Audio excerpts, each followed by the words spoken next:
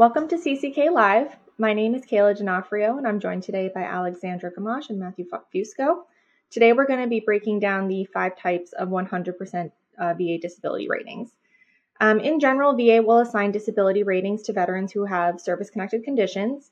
Disability ratings are based on how severe the veteran's condition is and how the disability impairs their earning capacity. VA will rate disabilities on a range from 0 to 100%, again, just depending on how severe that rating is, and they'll use the Schedule for Rating Disabilities, or the VA-SRD, to assign those ratings. If a veteran has multiple service-connected disabilities, each of those disabilities will receive their own rating, and then VA will combine them using what we refer to as VA math, which can be a little bit complicated. VA will use that combined disability rating to then determine what the monthly compensation the veteran will receive is. As of December 1st, 2021, the VA disability rate for a 100% rating is $3,332.06 per month. And that rate usually does go up on a yearly basis. So this December, we can likely expect to see it go up a little bit. But Matt, how does VA actually go about assigning these ratings? So VA disability ratings are typically assigned by rating officers, decision review officers, or higher level review officers at the regional office level. However, board members themselves will also issue disability ratings if a veteran's case is before the board. These adjudicators at VA use what's called the VA-SRD and select a specific diagnostic code that corresponds with the veteran's condition.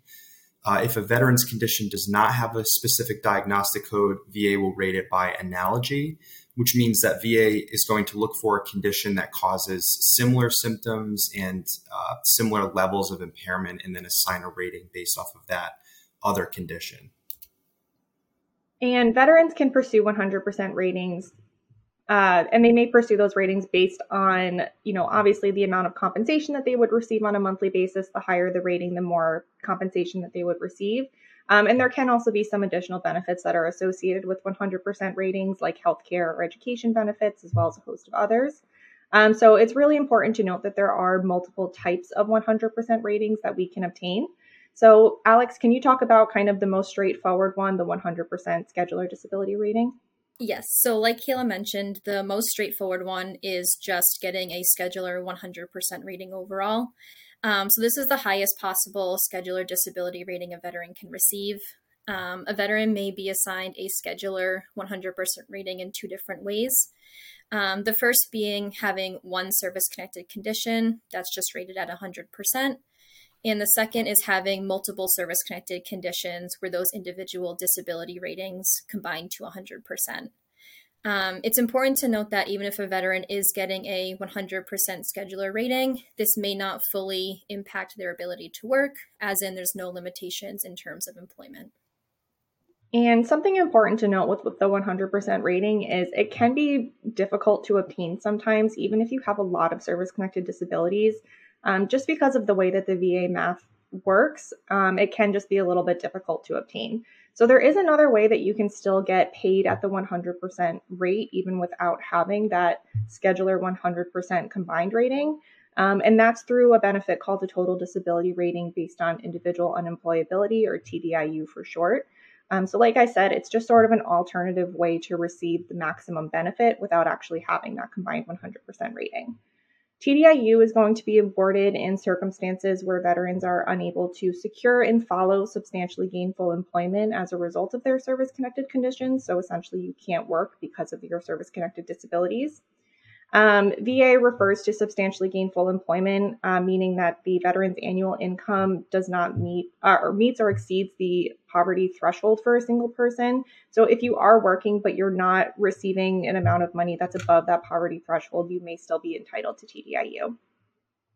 There are some rating qualifiers for TDIU under the regulation 38 CFR 4.16a, and that's what we would refer to as scheduler TDIU. Those rating qualifiers are having one service-connected disability that's rated at 60% or higher, or having 2 or more service-connected conditions, one of which is rated at 40% or higher with a combined rating of 70% or higher, Now, under the regulation 4.16a, there are some ways that you can combine your ratings to try to meet those scheduler benefits if they're, affecting the same body system, your upper or lower extremities, all incurred in combat, as well as a couple of other ways. There's still, some room to actually get to those scheduler requirements, even if your disability isn't necessarily rated at 60% or 40% for those requirements. But even if you don't meet those requirements with combining ratings, or even if you don't, you may still be eligible for TDIU. We would refer to that as extra scheduler TDIU. It's just a little bit more difficult to obtain, but it is certainly a benefit that's available if you can still show that you're not able to work because of your service-connected conditions. One thing that's important to note is that TDIU in and of itself is not a permanent benefit necessarily. So Matt, can you talk about what permanent and total disability ratings are and how those work?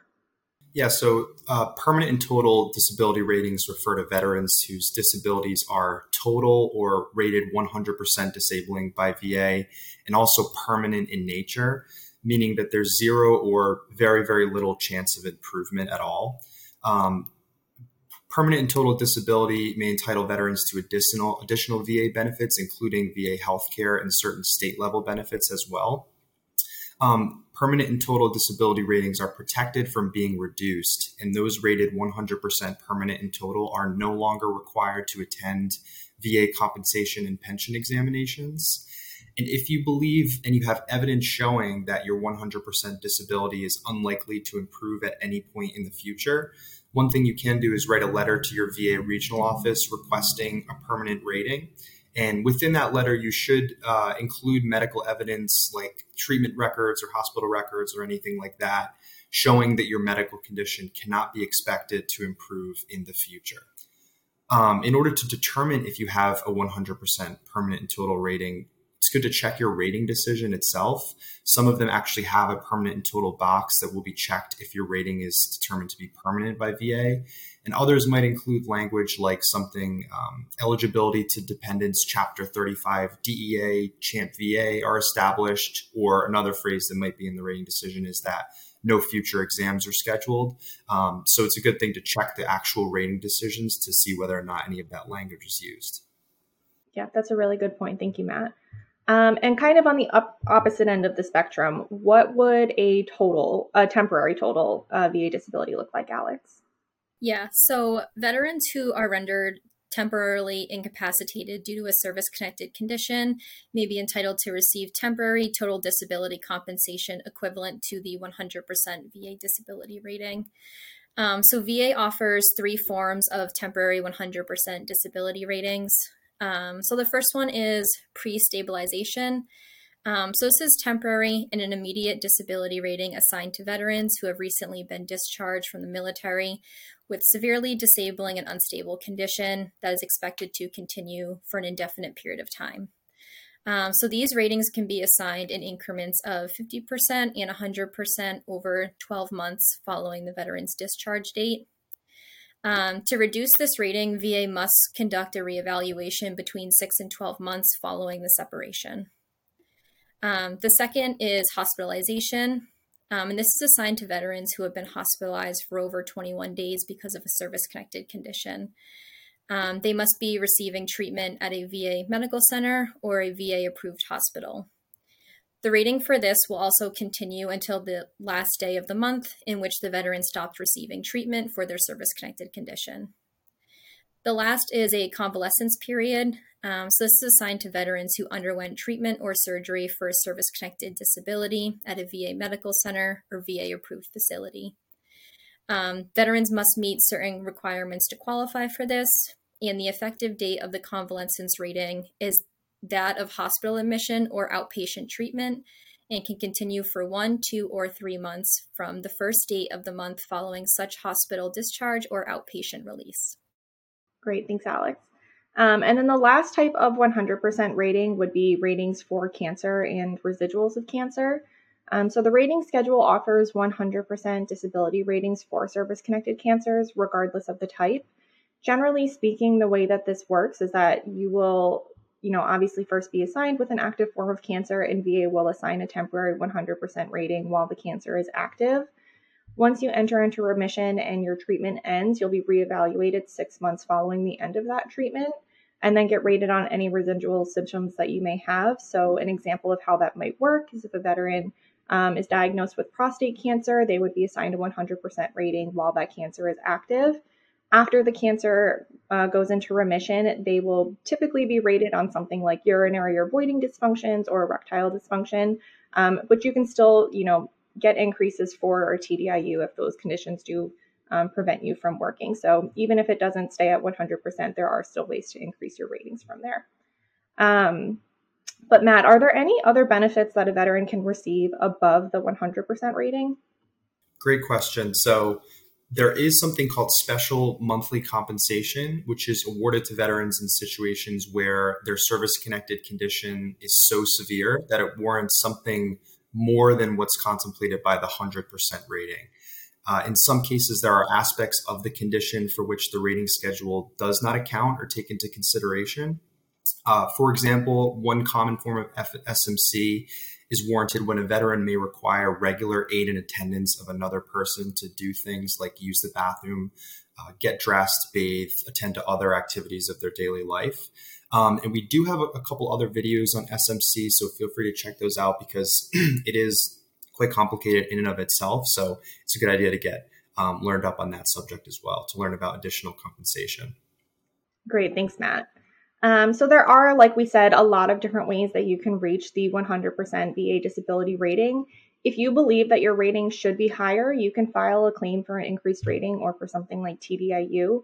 Or if you have a decision where VA has reduced your rating or they've denied you a higher rating and you're still within a year of that decision being issued, you do have the ability to file an appeal to seek an increase or to try to get them to restore any reduced ratings. Keep in mind that having an attorney or an accredited representative to assist with your appeal can be really helpful just in making sure that you have all of the evidence that you need to help ensure that you get the highest rating possible and then all other available benefits that VA may have to offer for your ratings. But I think that's a good place for us to end off today. Thank you so much for tuning in, and be sure to like this video and subscribe to our channel for more veteran-related content and information.